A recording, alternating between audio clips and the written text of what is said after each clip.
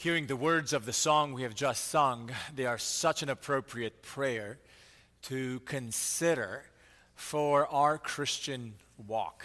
And as I was listening to the words we have been singing together and praying together through song, I was thinking, Haley, would you consider these words that we have just sung as a wonderful prayer for your new Christian life? Because it so well summarizes what we desire for you and what we desire for all and every one of us. The Christian life. This is not what causes us to become Christians.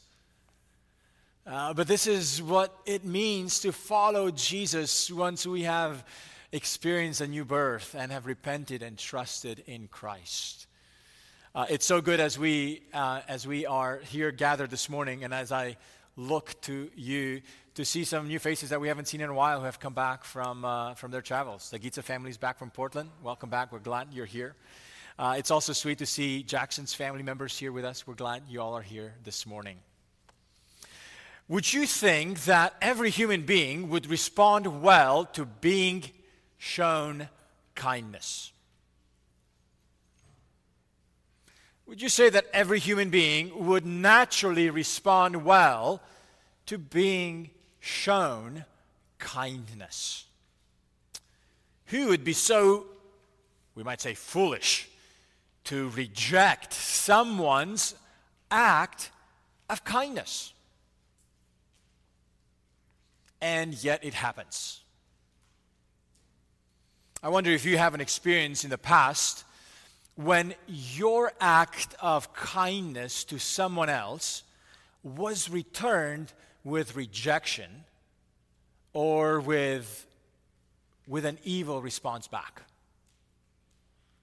Perhaps you've had some such experiences and you are still hurt by them, or if the hurt is past and healed, the memory of those experiences are still there with you. The text we are looking at this morning from God's Word will show us that there are times when people do reject kindness. But when this rejection is towards the kindness shown by God's anointed king, the results in the long run are devastating. So let's open God's Word to 2 Samuel chapter 10.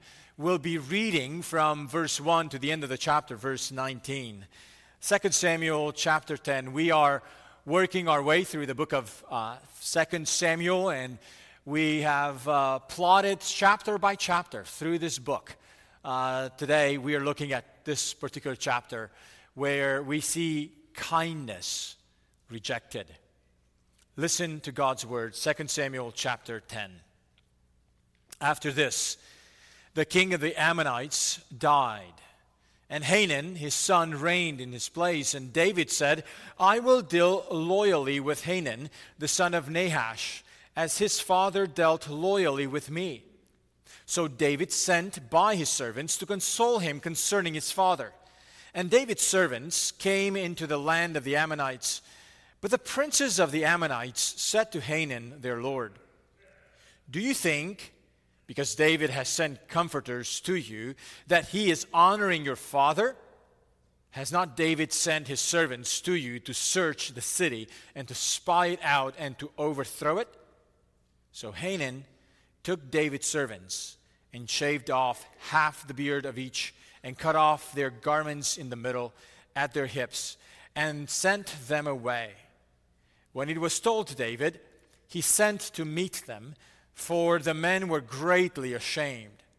And the king said, remain at Jericho until your beards have grown, and then return. When the Ammonites saw that they had become a stench to David, the Ammonites sent and hired the Syrians of Beth-rehob and the Syrians of Zobah, 20,000 foot soldiers, and the king of Maacah with 1,000 men, and the men of Tob 12,000 men. And when David heard of it, he sent Joab and all the host of the mighty men. And the Ammonites came out and drew up in battle array at the entrance of the gate, and the Syrians of Zobah and of Rehob and the men of Tob and Maacah were by themselves in the open country. When Joab saw that the battle was set against him, both in the front and in the rear, he chose some of the best of Israel and arrayed them against the Syrians. The rest of his men he put in the charge of Abishai, his brother, and he arrayed them against the Ammonites. And he said, "If the Syrians are too strong for me, then you shall help me. But if the Ammonites are too strong for you, then I will come and help you. Be of good courage, and let us be courageous for our people and for the cities of our God, and may the Lord do what seems good to him." So Joab and the people who were with him drew near to battle against the Syrians, and they fled before him.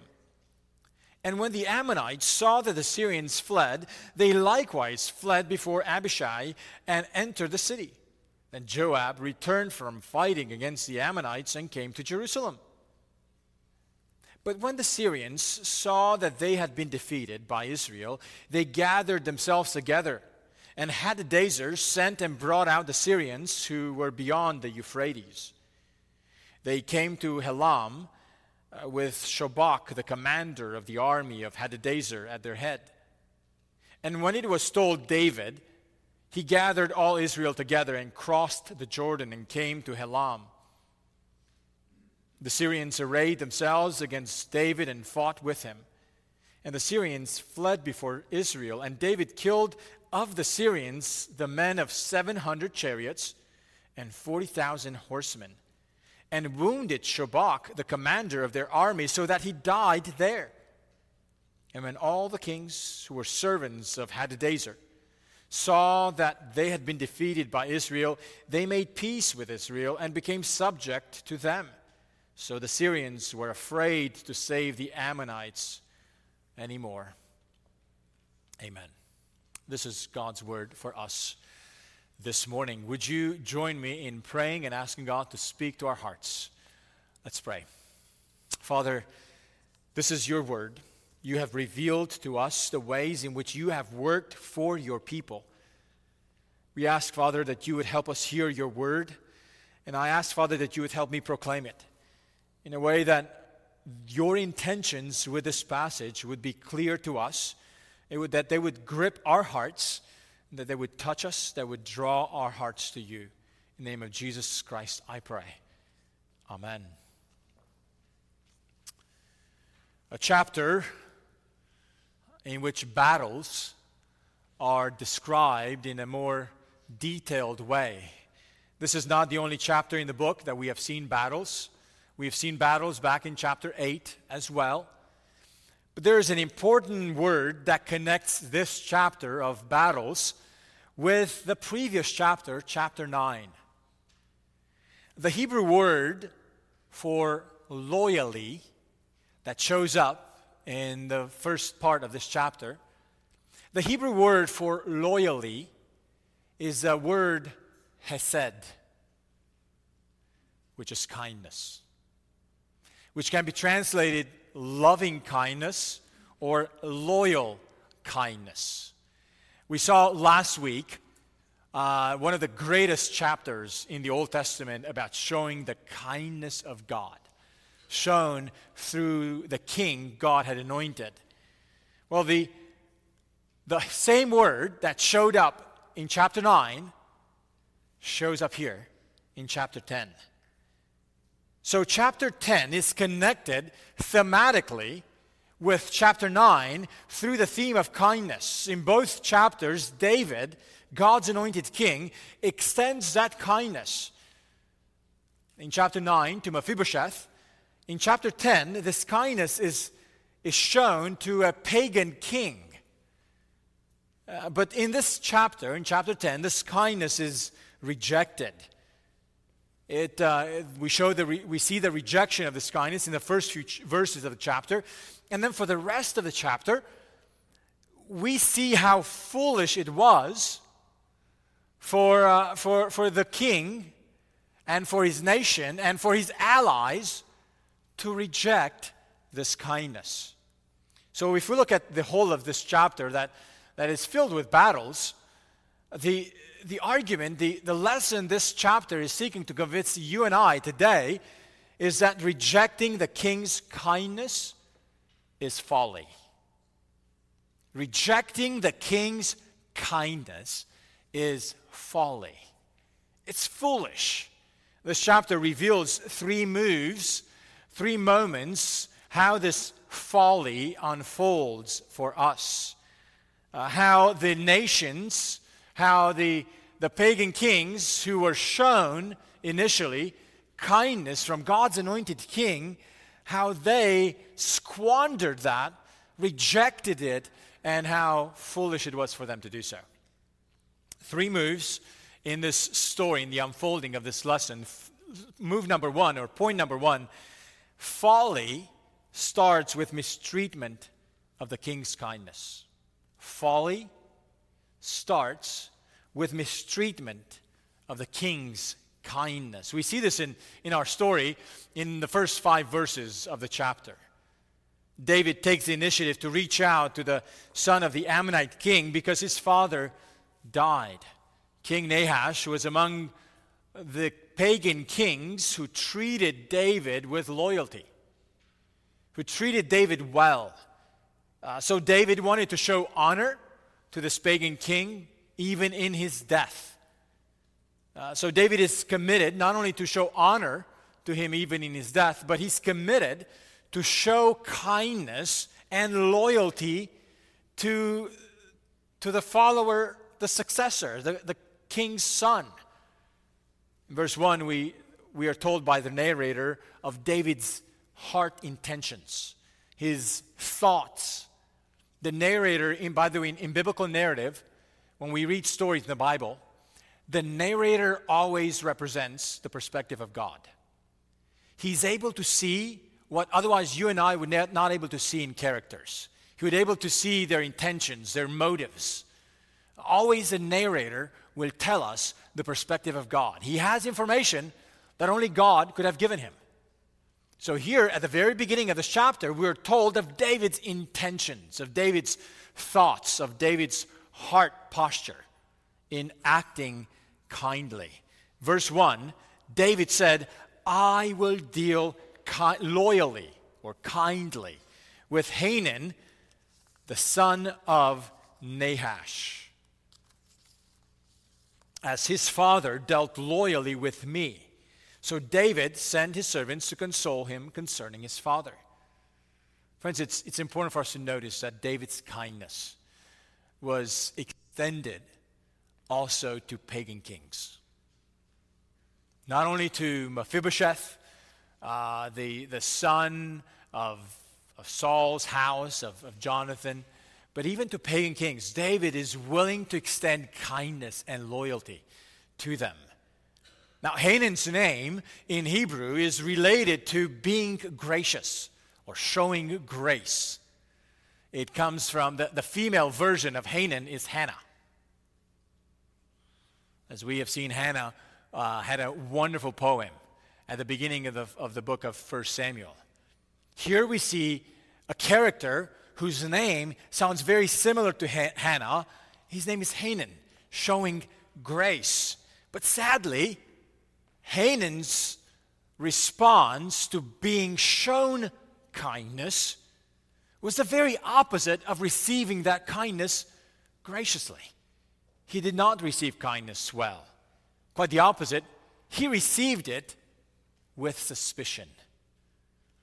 David's kindness is interpreted by Hanun and by his advisors with suspicion. The advisors of the new king became suspicious of David's motives, of his motivation behind this kind of actness. Look at verse 3. The princes of the Ammonites said to Hanun, their lord, do you think, because David has sent comforters to you, that he is honoring your father? Has not David sent his servants to you to search the city and to spy it out and to overthrow it? The city they're talking about is the capital city of the Ammonites at that time, is Rabbah. We're going to see that show up in chapter 11 and chapter 12. In other words, they assume that David cannot be this good merely to show this kindness for the sake of kindness. He must have an ill intent. They suspect David of using this opportunity of grief to spy on them and then to attack them and to harm them. And this suspicious response, this suspicious reframing of David's kindness will change the fate of this king and of his nation and of the surrounding allies of this nation. Treating others with suspicion, friends, treating others with suspicion leads to a lot of damage. Sin in our own hearts leads us to cast evil motives on others, to presume, to assume that others must have an evil intent. We are prone to distrust others. In our sinfulness, we're prone to assume the worst in others as a first instinct or as a predominant instinct. And we are prone to interpret others uncharitably. And we're prone to suspicion in our own relationships. As one Bible teacher put it beautifully, distrust prevents us from seeing the good intentions for what they are. And friends, when we let suspicion and distrust guide our interpretation of others, it leads to a lot of relational damage. And this is not just an Old Testament problem. It's a New Testament issue as well. At one point, the Apostle Paul spoke to a church that was caught up in quite a bit of conflict, in quite a bit of disunity. They were treating each other wrongfully. You say, which place is that in the New Testament? The church in Corinth. The church in Corinth, they were bickering against each other. And Paul has to teach them and correct them that in their conflicts, they were showing their lack of love for one another. And in the famous chapter on love in the Bible, 1 Corinthians 13, which was written for a church that was assuming ill will by the way they were misusing their gifts towards with one another, Paul gives this beautiful picture of what genuine love, of what Christian love is. He says in 1 Corinthians 13:7, love bears all things, believes all things, hopes all things, and endures all things. Believes all things and hopes all things. Those are characteristics of a charitable interpretation. The lack of that is the treating of others with an uncharitable, suspicious, always assuming the worst, or leading with that instinct, or letting that instinct be the predominant way in which we look at someone else. Friends, examine your own heart. Do you tend to interpret others suspiciously? If so, don't be surprised that there is relational damage in your relationships. If you find in yourself a constant or a consistent instinct of treating others or looking at others suspiciously, I want to ask you to repent. Just confess it before the Lord. Ask the Lord to help you turn away from it. And ask the Lord to help you grow out of that. Sometimes responding to others with distrust and suspicion might be caused by the fact that some of that trust may have been broken. And it may take time to regain treating someone with suspicion. with trust. It may take time to repair that trust. I understand. But sometimes our hearts respond sinfully by not being willing to extend a charitable interpretation to others. So we want to ask the Lord, even if some of the distrust has been explained by understandable situations, ask the Lord to help you examine your own heart. If somehow in your own heart you have now adapted or put on a posture of just looking at others suspiciously and with distrust. Look in your own heart if your own heart has been affected by suspicious thinking. If treating others with suspicion leads to lots of relational damage, it's even more so the case when we adopt that suspicious posture towards treating God or God's king with suspicion. When that happens, the results are ruin and devastation. Friends, this is one of the tricks Satan used even in the garden to sow seeds of suspicion about God's intention for not allowing Adam and Eve to eat of the tree of the knowledge of good and evil. In different ways, the serpent in the garden suspected what was God's motive in forbidding Adam and Eve not to eat of the tree of knowledge of good and evil. And one of the powerful tricks of Satan is to sow this suspicious thinking motive and casting that suspicion on God's motivations for the way he acts towards us. Oh, friends, if Satan can make you doubt the goodness of God's plans and actions, he has a strong foothold into your heart and thinking.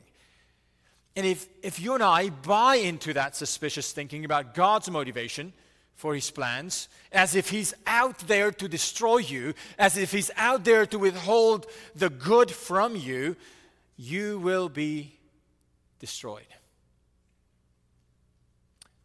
But only if you keep holding on and keep embracing that suspicious approach to his kindness. Oh, friends, God's kindness is not set against us. God's kindness is set for us. But rejecting God's kindness starts with this suspicious thinking about his motives. I want you to just be aware of how this rejection of God's kindness begins. It starts with suspicious thoughts about God's motives. What are the ways in which our hearts deploy suspicious thinking against the Lord? Perhaps, and especially when we go through difficult scenarios, when we go through difficult circumstances, it's easy for us to look at God and ask, Lord, are you still for me? Are you still with me? When your hearts and thinking goes in that direction, be cautious. Be cautious of casting suspicious thoughts on God's motives towards you. Oh, friends, God has given us his Son, Jesus, to show us his kindness. Why would we treat his kindness suspiciously? So rejecting the king's kindness is folly because it starts with this mistreatment of the king's kindness. But this folly continues in the passage that we've read by showing us that mistreating the king's kindness shifts to open opposition to God's king. The Ammonites, when they suspect and are suspicious of what David showed towards them, they mistreat the kindness of the king by shaming the king's servants. And verse 6 describes the outcome of that relational damage as they have become a stench to David. And what do they do when they find out that their relationship has been damaged? Instead of repenting, instead of coming down and bowing to King David and recognizing we have made a big blunder, please forgive us. That was not the right response to what you have shown us.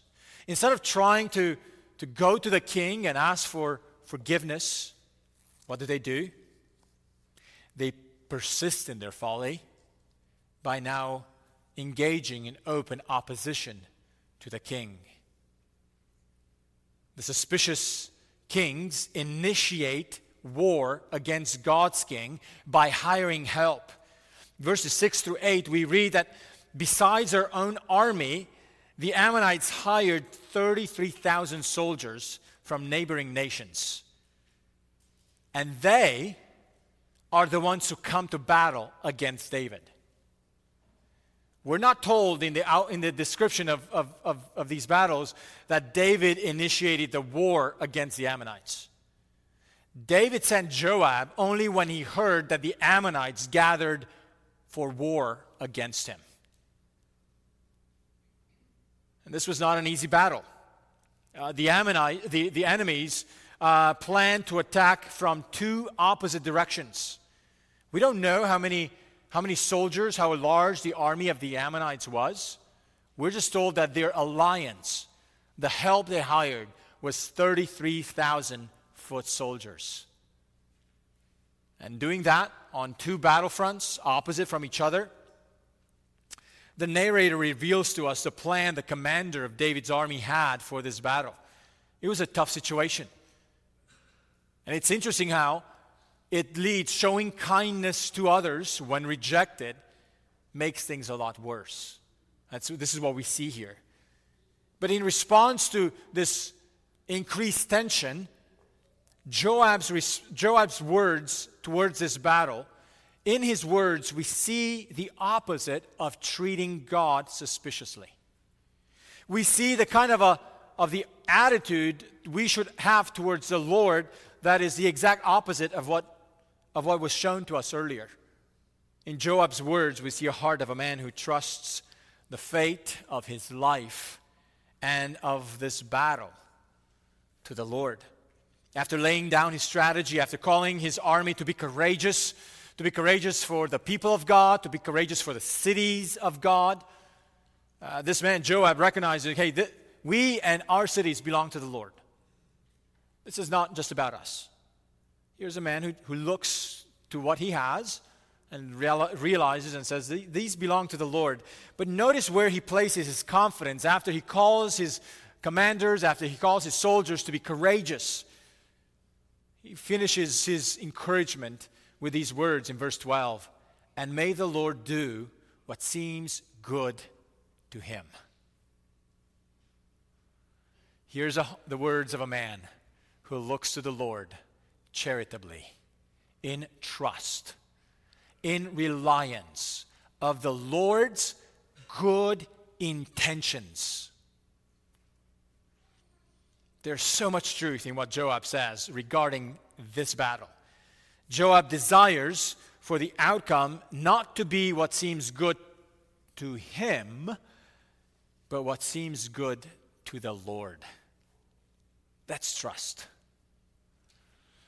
Joab wants God's motivations and God's good plans to prevail. Now, Joab doesn't know the details of what God's good plans are. He does the best he can to prepare for what's ahead. And without knowing the outcome of this battle, he simply says, may the Lord do what is good to him. What if the Lord had plans to humble David and his army in this season, in this moment? It'd have still been good. As we will see, starting with chapter 11, the Lord will turn the sword against David, starting with chapter 11. And we'll see why. In this moment, Joab doesn't know the outcome. But it's powerful to see his words. May the Lord do what seems good in his eyes. These are the words of a man who trusted in the Lord's kindness and goodness. That his motives, that his intentions are going to be good, regardless of how the details play out. Well, friends, these words of Joab are the heart of the chapter. Faith, as one Bible teacher put it beautifully, faith is knowing that the Lord is good and that he does what is good. What is good is decided by God, not us. And the outcome of this battle is quickly summarized. The enemy fled away. Verses 13 and 14. The enemy fled away on both fronts.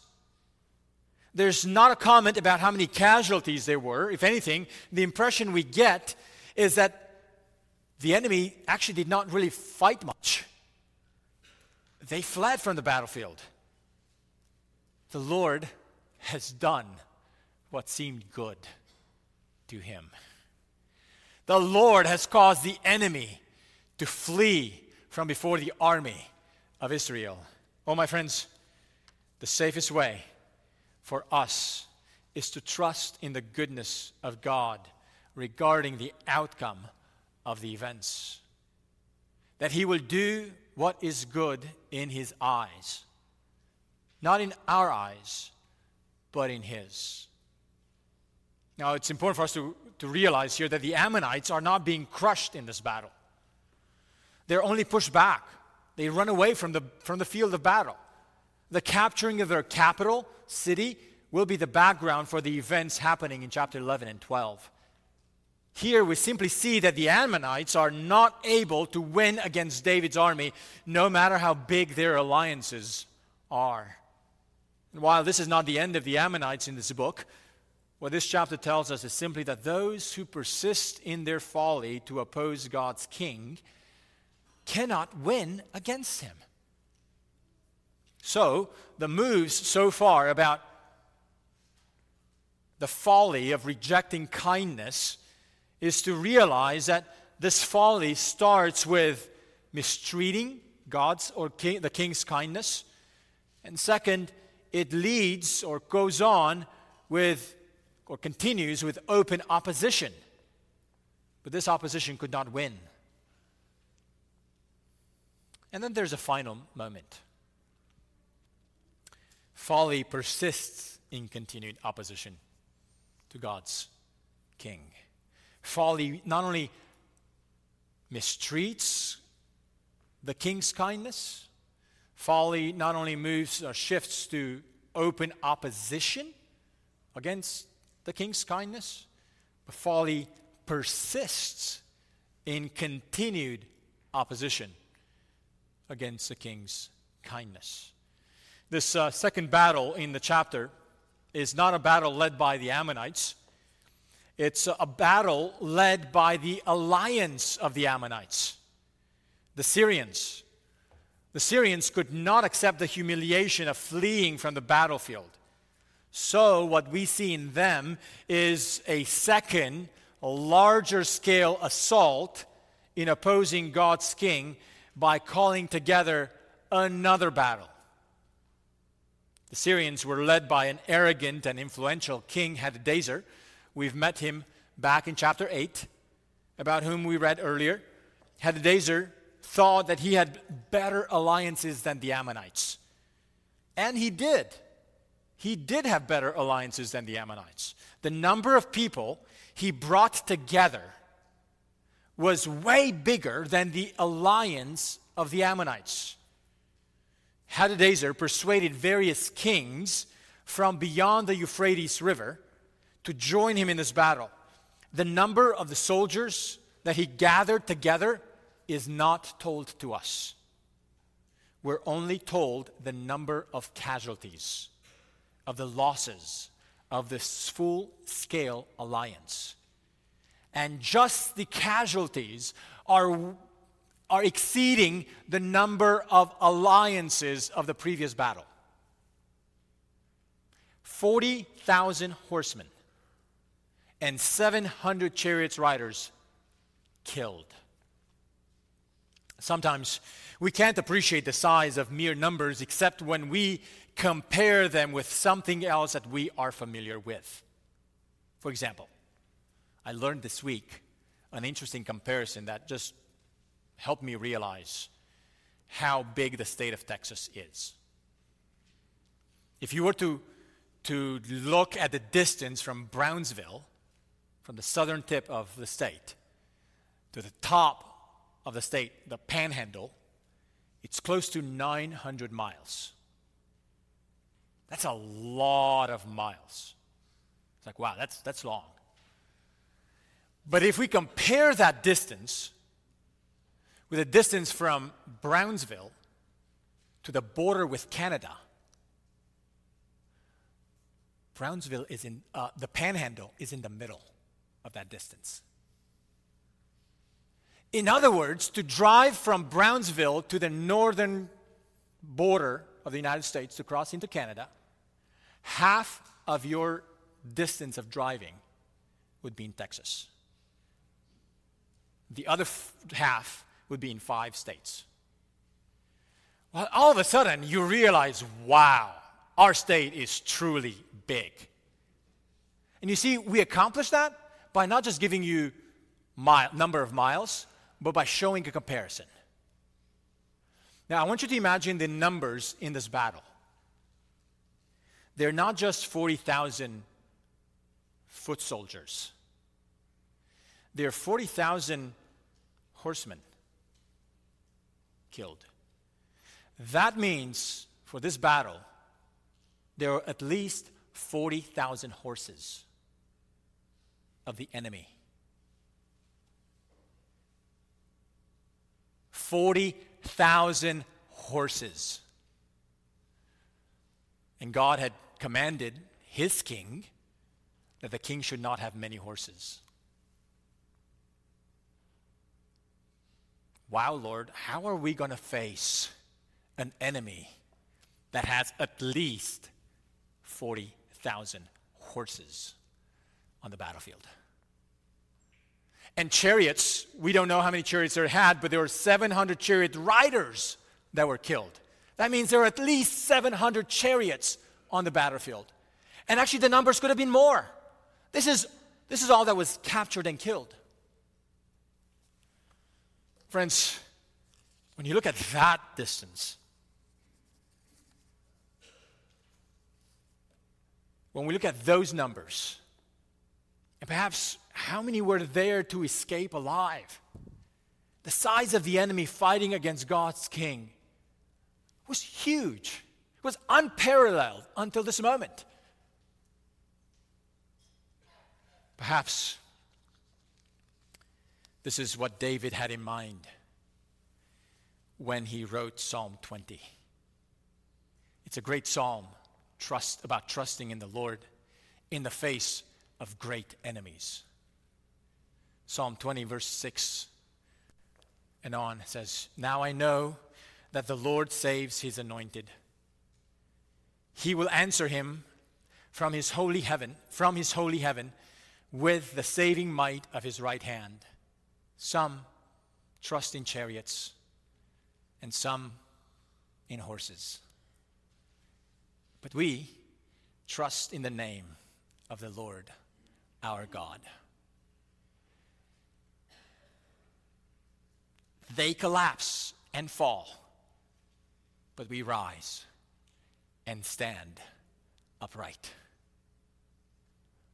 even against an army who had 40,000 horses on the battlefield and hundreds of chariots.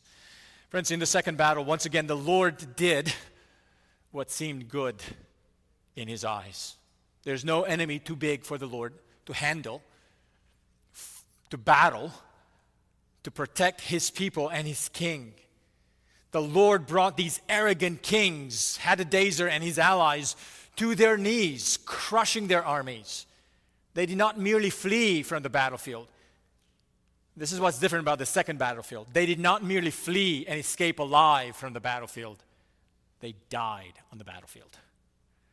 The devastation is utter ruin. They came to the end of their lives, and including the commander of the army of Hadadezer.